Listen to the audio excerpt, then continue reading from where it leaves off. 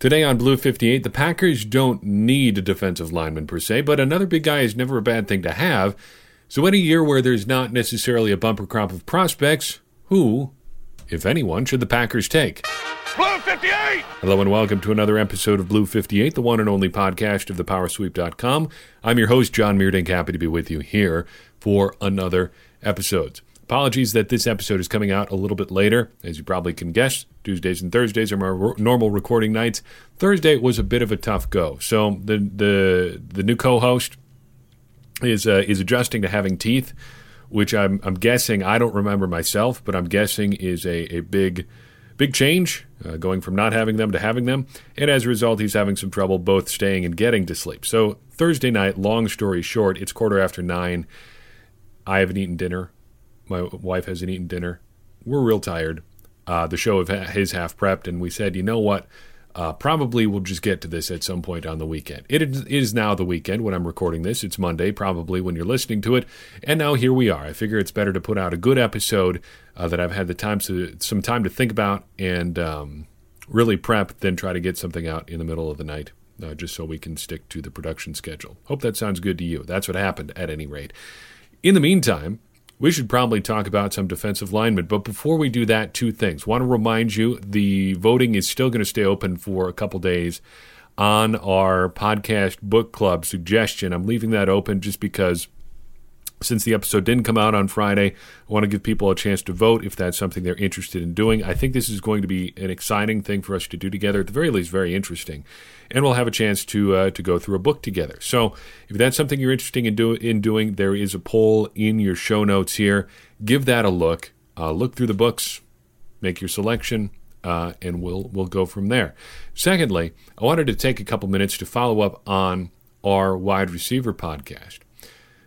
No fewer than two people have asked me about one particular player whose name did not come up in the course of our discussion last week. Funnily enough, I woke up Wednesday morning, hours after this podcast was released, and thought, I bet there was some totally obvious receiver that the formula we used definitely missed and that I should have mentioned. Somebody like T. Higgins. I bet that we didn't. Oh, I forgot to talk about T. Higgins. We should do that. Two people have asked me about him. In the meantime, here is our T. Higgins discussion. So here's what happened. In our wide receiver discussion, we had 6 categories that we looked at. And I only mentioned people in depth who appeared in the top 20 of those categories at least 4 times. We also did mention a few players who appeared in 3 of those categories. T. Higgins out of Clemson did not test, so that wipes out 2 categories. Then he was 22nd in a third, so he's down to 3. Then he didn't really have a high percentage of his team target, so that wipes out 1 more. So you're down to just 2 where he really had a chance to finish in the top 20.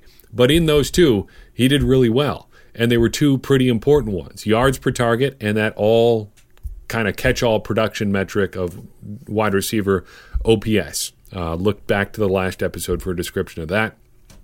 It's important. It tracks really well with overall production jumping from college to the pros.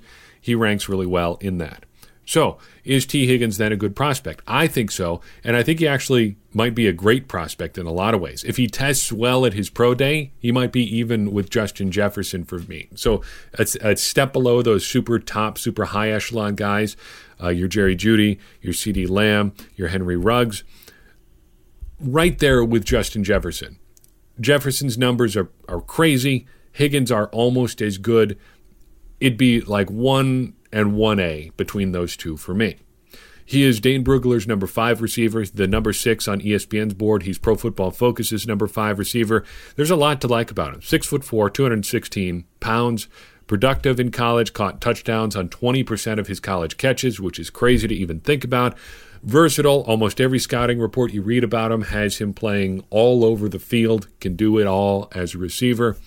What's not to like, though? There are some question marks about how he'll test in the agility drills, which would be a big deal for the Packers, though potentially a little bit less in the LaFleur era, the Gutekunst era. There are some questions, I'm not sure if they're good or fair ones, about him being potentially a little bit too thin. There are some better questions about him maybe just beating up on subpar competition, which I think is fair, but tough to gauge from the outside. Plus, you can only play the guys that you can play. It's not like he can say, you know what, We got Wake Forest, we got Duke, we got Syracuse on our schedule. But you know what? Me, just personally, I'm going to go play Alabama because I want to really show what I can do against some better competition. Sorry, you're just kind of limited there. You can't do that. It would be hilarious to see T. Higgins going out there and just deciding to take on Alabama all by himself. It's funny to think about. There's only so much he can control about the competition that he plays against. And he played well against the competition he played against. So it's kind of a weird knock for me. But it's something you see periodically come up against guys. And it's actually something we're going to talk about a little bit today. Always take that one with a little bit of grain of salt. Two other things I want to cover as we kind of put our wide receiver discussion to bed for right now. And I think we're going to end up circling back to a couple of these positions as the draft gets closer, taking like a last look at what we think about guys before the actual draft starts. But that's a ways off yet. We're closing in, I guess, on free agency first. Got a good question from a listener following up on the last episode. David asks, how much do you weigh route running for wide receiver prospects from college? Pack What She Said podcasts make the case that Davante Adams wasn't that great early and became one of the best, which felt compelling. Was that an aberration? Is route running made significantly better when in pro training programs? So first, I guess to take the kind of overall view there, I think running poor routes is more of a disqualifier than it is something that you really want to weight. I don't think you look at a guy who's running great routes as an overwhelming athlete in college and just say, well, I mean, he runs great routes, so we gotta draft him in the first round. It seems like that's something you should be able to do if you are a receiver playing in college who's capable of playing at the NFL level. Of course, you should be running solid routes. On the flip side of that, it's not an excuse to just get sloppy. And you shouldn't just be winning with your athleticism. So if a guy's regularly not running good routes, it's fair, I think, to ask why. And if it's just because he's that much more athletic than guys and he doesn't have to run good routes, that's one thing. If he's just not doing it because he doesn't care, that's another thing. And that's where scouting comes in, and we want to talk to players who play with him, coaches, stuff like that, and figure out why this guy is the way that he is. Davante Adams is probably an example of more the first of those categories there. First, he played in sort of a spread scheme in college, so route running wasn't necessarily paramount there as much as spacing and figuring out what your route is supposed to do in relation to other players' routes. Secondly, he's a really great athlete, maybe not like 40-yard dash-wise, but in terms of the agility numbers and jumping and stuff like that, he could do it all. So he could use those sort of skills to get open, and it didn't necessarily have to become a good route runner. But Adams, if you kind of want to boil down how to project route running to the pros, he had the skill set that allowed him to have the body control and discipline to become a good route runner. I don't know how exactly you project that, how accurately that projects, but looking at agility numbers, I think is a good way to do that. Whether or not he's an aberration, I don't know. I think that's kind of a thing you have to take on a case-by-case sort of basis. Is this a guy that we think can improve in the pros? Is something that scouting departments are going to struggle with each and every year at almost every position? That's the big question, right? Is this guy going to become a better version of what he is now in the pros? Because you're not going to be drafting a player for who he is right now. You're trying to project a little bit here, no matter how good a player can be. Finally, to take that last question there, is route running made significantly better when in pro training programs? I don't know necessarily about the pro training programs, but I can say this. If a guy wants to survive in the NFL as a wide receiver, he's going to have to become a better route runner. Unless you're like a Calvin Johnson, Terrell Owens, Randy Moss type overwhelming athlete, you're going to have to become a good route runner at some point, because to an extent, almost every player you play against is going to be almost as good an athlete as you are, within reason. You just have to become a better route runner, because that's what NFL players are. If you want to continue playing in the NFL, you have to become a good route runner. Otherwise, you're going to be out doing something else. You're not going to be able to stick around as a successful NFL wide receiver unless you figure out some measure of route running ability. Davante Adams is an example of a guy who had a lot of great physical skills already, then became one of the better receivers in the league when he figured out how to leverage that into high-quality route running. I don't know if that's a result of the coaching he's gotten or just taking something he had the skills to do and really leveling it up. That's hard to say being on the outside. But I can say that you're not going to stick around in the NFL if you don't improve your route running at least some. Finally, just looking at overall wide receiver philosophy, if we're thinking about what the Packers might do, I think if you can, this is a good year to get multiple guys. Take multiple swings at fixing this wide receiver position or at least adding more talent to it. I think there are two kinds of receivers the Packers could take. First, they need a sidekick for Davante Adams, a quote-unquote true number 2 receiver, a guy who can come out there and be on the field the majority of the time and force defenses to respect him in addition to Davante Adams. All right, so that's one type. The second type is what I would classify as a skill set diversifier. It feels like for 2.5 years now, I've been on this train of the Packers needing to add different body types and skill sets to their position groups. Brian Gutekunst has pretty clearly demonstrated that he wants big, fast wide receivers. And I don't think that there's anything wrong with that, but I think it does help your overall passing attack if you've got multiple body types and multiple physical ways of playing the wide receiver position. If you just have 6'3" guys who run between 4.4 and 4.5 in the 40-yard dash, that's fine, but you become easier to defend, I think, if you've just got one type of player out there on the field. If you're throwing out a couple guys like that, another guy who's really quick and agile, it forces the defense to make decisions about how they defend guys. If everybody you're putting out there is the same, it becomes a pretty simple approach how you defend those players just from a physical perspective. You still have to defend the scheme, but you don't get the physical mismatches in exactly the same way unless you got a whole bunch of guys who are just the greatest athletes in the world. And maybe that is the approach that Brian Gutekunst is going for. I don't know if that's super sustainable. I think the Packers should try to get one of each of those types of receivers. A number 2 type, which you probably have to take early, and then the talent diversifier type in the middle to later rounds. Just somebody who can do some different things. Let's switch gears entirely and jump over to the other side of the ball and talk about the defensive line. With wide receiver, we had 6 different categories we wanted to look at in terms of figuring out what is a reasonable pool of prospects for the Packers to be looking at. We had athleticism. We had athleticism as it related to height. We have production, a few different categories. There's a long list. On the defensive line, I really just want to look at 2. Relative athletic score and production ratio. Everyone should be familiar with relative athletic score by now. We've talked about that at length now for like 3 weeks.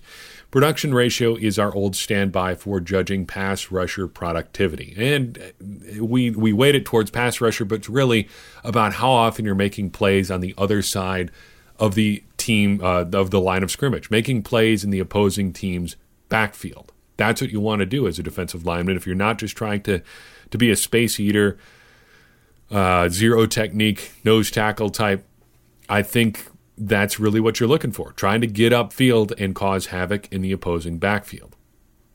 Looking at just these 2 metrics or categories gives you sort of 3 buckets of guys. You've got guys who are athletic and productive, who rank highly in both of these metrics.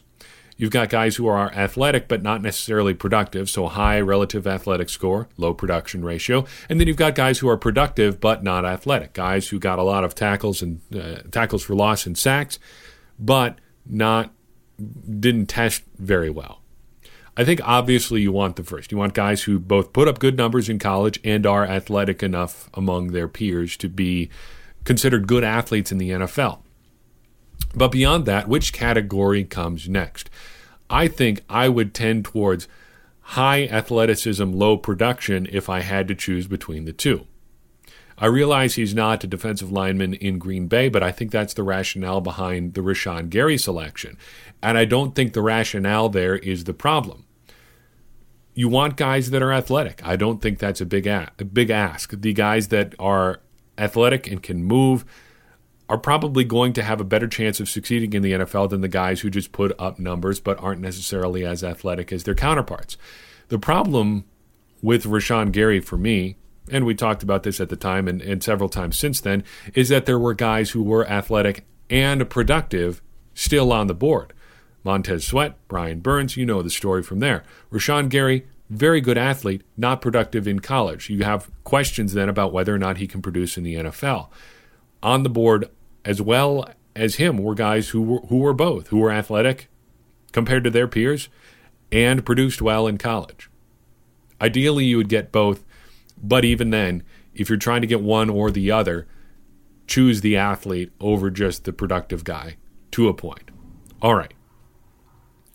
Looking at these buckets of players, obviously we want to focus on the first one. There's going to be the most of them in that category as we discussed. There are four guys here who are athletic and productive. And right off the bat here, I need to offer a little bit of a caveat for this entire discussion. First, not everybody tested at the combine.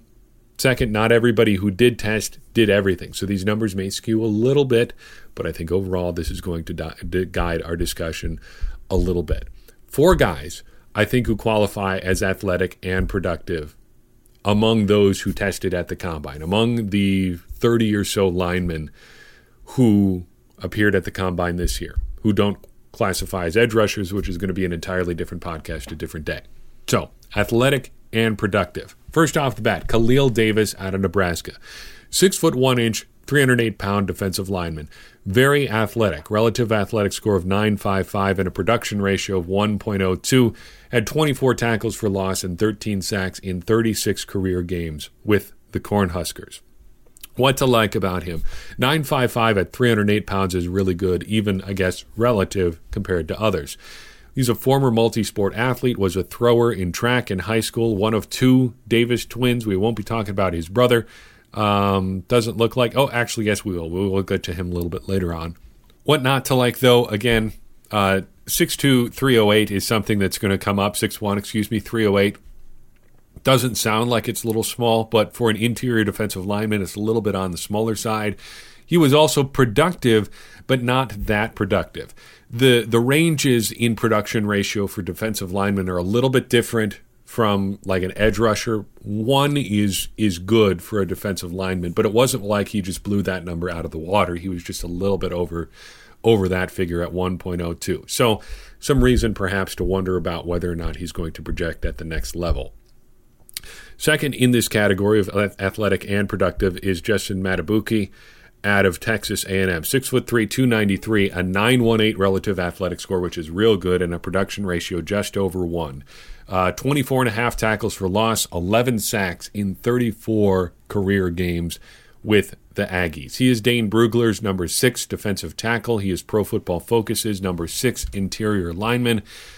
What to like? You can probably play him outside on early downs at that side and then bump inside on passing downs.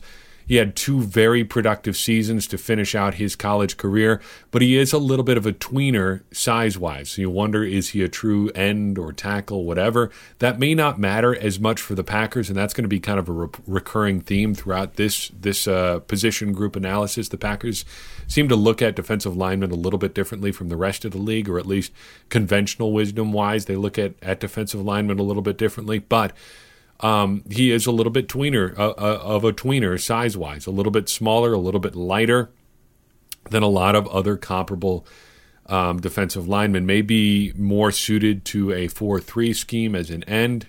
You never know. But that is something that comes up again and again with him.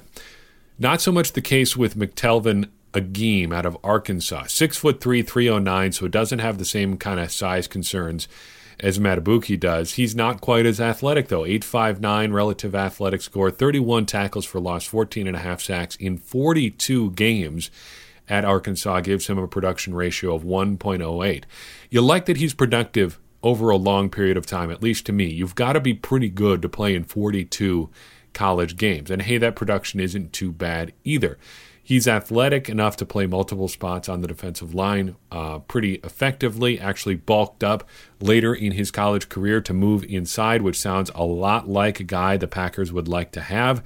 Kingsley Keke did the same sort of thing, so if the Packers are looking to kind of double down on that sort of player, Agim might be your guy. You do have some questions about what he is with a guy who has that sort of background. If he was really that great a player, would they have just left him at one spot? I think it's fair to wonder. Again, the Packers don't really seem to care about that sort of thing, so take that for whatever it's worth. Finally, rounding out this group of players, let's talk about James Lynch out of Baylor. This might be my favorite guy among this particular group of players. 6'4", 289 pounds. His athletic score is 8.55. His production is off the charts. A 1.51 production ratio, 33 tackles for loss, 20 sacks in just 35 games in Baylor, at Baylor. What to like? Well, there's productive as a defensive lineman, and then there's this. It's uncommon to see an interior defensive lineman be this productive. You like his size, you like his length, but I think his athleticism does bring some questions too. Did he produce by using his athleticism, or did he produce because he was athletic? I think there is a distinction between those two. Sometimes guys just fall into production a little bit because they're just so much more athletic than everybody else. You also wonder a little bit about what he is. He played in a 3-3-5 defensive scheme in Texas, or in Texas at Baylor. So he didn't have a sort of traditional playing profile compared to some of these other defensive linemen just because of what they did at Baylor.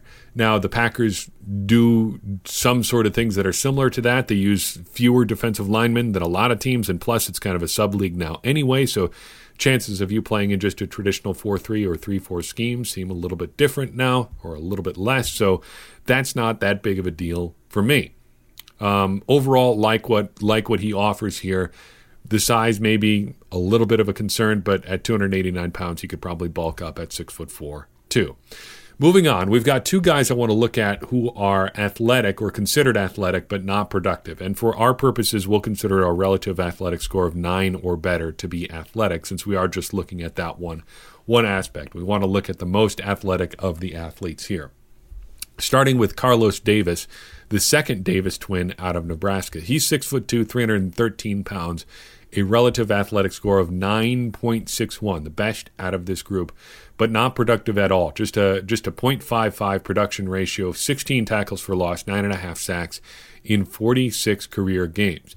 He can run like crazy. 4.82 in the 40-yard dash at 313 pounds. Holy cow, if you saw that rolling down the field, you would get out of the way in a hurry. Scouts complain about his short arms. His production does leave something to be desired, so maybe just flag that production in the back of your mind if you're thinking at all about Carlos Davis.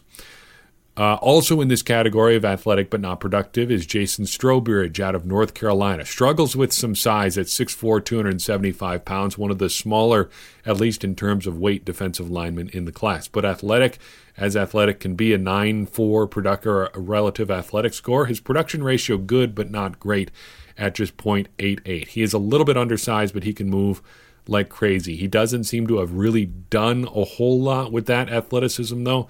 10.5 sacks over 42 games. Looks like a guy who they wanted to get on the field as much as they could just because he was athletic, and you're waiting him to figure it out and put all of his tools together, but he never really seems to have done that, at least not on a consistent basis.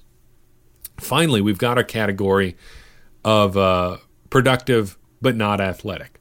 And again, we're going to limit this category a little bit to just two players because if we're just looking at the one aspect, let's look at the best of the best. So we're looking for production ratios of 0.95 or better. Right off the bat, a caveat here, Javon Kinlaw misses the cut, though he is considered one of the best defensive linemen in this class. The South Carolina prospect had a production ratio of just 0.931. He probably would have been in our athletic and productive category had he tested, but he did not. So he did not end up on the list in that category. So a caveat there right off the bat. Larrell Murchison out of North Carolina State is one of the most productive players in this entire class. A production ratio of 1.24 thanks to 20 tackles for loss and 11 sacks in just 25 games. 6'2", 297. The thing that comes up again and again about Murchison is this phrase, effort over traits. Variations of this show up again and again in his NFL.com scouting reports. The proverbial try hard, and try hard here as a pejorative, which is something that I never understand. Of course you want guys who are going to try hard. And I don't care if he was athletic or if he was productive just because he put out a whole bunch of effort. I do understand the gripe of guys who are productive only because they never let up.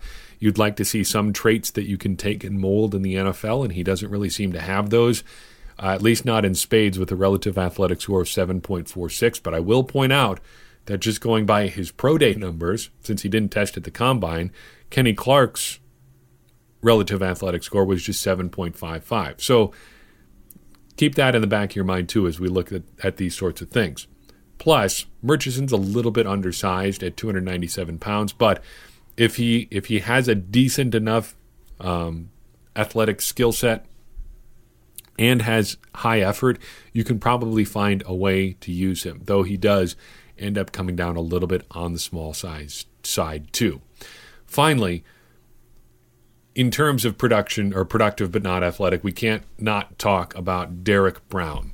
If Murchison is a little bit on the small side, Brown has no such problem. 6'5", 326 pounds, the number one defensive lineman on Dane Brugler's list prior to the combine this year. Did not test very well. His athletic score is just 6.09, but everybody likes pretty much everything about him, even if he didn't test all that well. His NFL.com scouting report had 13 strengths listed to just 6 weaknesses, and the weaknesses just sound made up. Average knee bend creates inconsistent pad level. Okay, pad level. There's a Mike McCarthy favorite. Of course, he's probably going to have problems with pad level because he's 6'5", but hey, that is a legitimate gripe there. Doesn't have upfield stride quickness for playing in gaps. Yeah, I always worried about upfield stride quickness. Plays past his toes, creating imbalance against offensive line movement. Needs to keep working on sinking hands and feet as a rusher.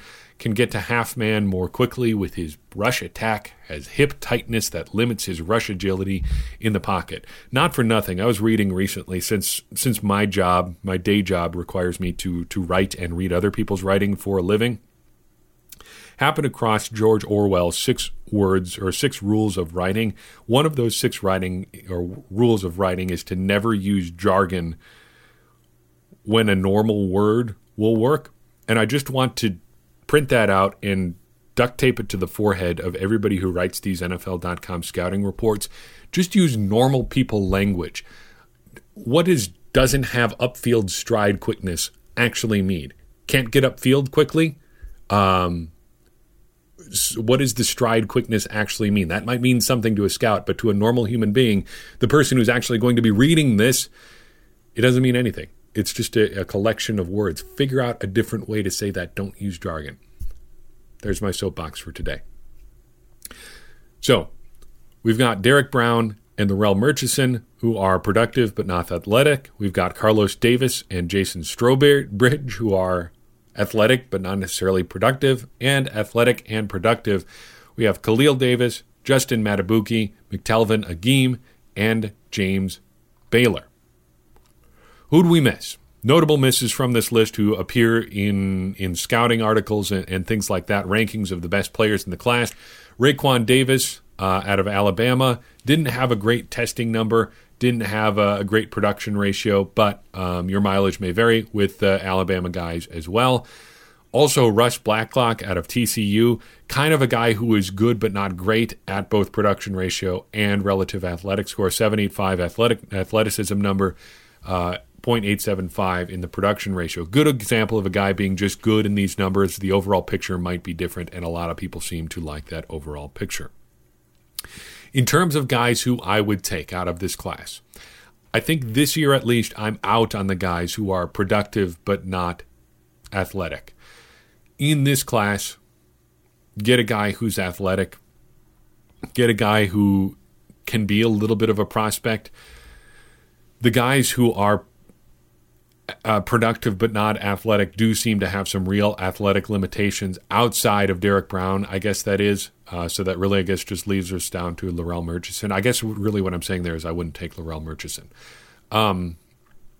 Overall, though, skew towards the athletes if you have to. So out of this group of guys that we've talked about, out of the entire defensive line class who showed up at the Combine, there are other players, keep that in mind too.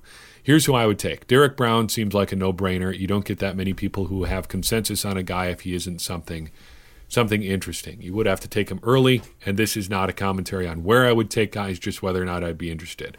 Javon Kinlaw, you don't need to see the testing numbers to like a production ratio of 0.93 at his size. James Lynch seems like he'd be a real nice complement to both Kenny Clark and Dean Lowry, almost like a giant version of Preston Smith. Justin Matabuki, I'd be a little bit concerned about his size, but I like his overall athleticism and production. As far as later round picks, I'd like McTelvin Agim. His versatility seems like a really nice piece to add to the Packers defensive line group. Maybe like another late round Kingsley Keke value type. And finally, Russ Blacklock. If I got to take just one, it might be him. He does a little bit of everything and seems athletic enough to not be out of place on an NFL football field. What do you think? Who would you take? Who are the guys the Packers should be watching at defensive line in the NFL draft this year? Let me know in the comments on YouTube, on Facebook, on Twitter, wherever you find this show. And if you find it in one of those places, if you find it anywhere at all, do us a favor and share this episode with someone you know who you think might enjoy it, because that's going to help us grow the show and bring more people into the tent so we all can become better fans, smarter fans, more informed fans as we try to follow this team that we love. That's all I've got for you on this episode. Do appreciate you listening in. Keep sharing, keep talking, keep this conversation going, because if we do that, we're going to help everybody become smarter Packers fans. Because as I always say, smarter Packers fans are better Packers fans, and better Packers fans are what we all want to be.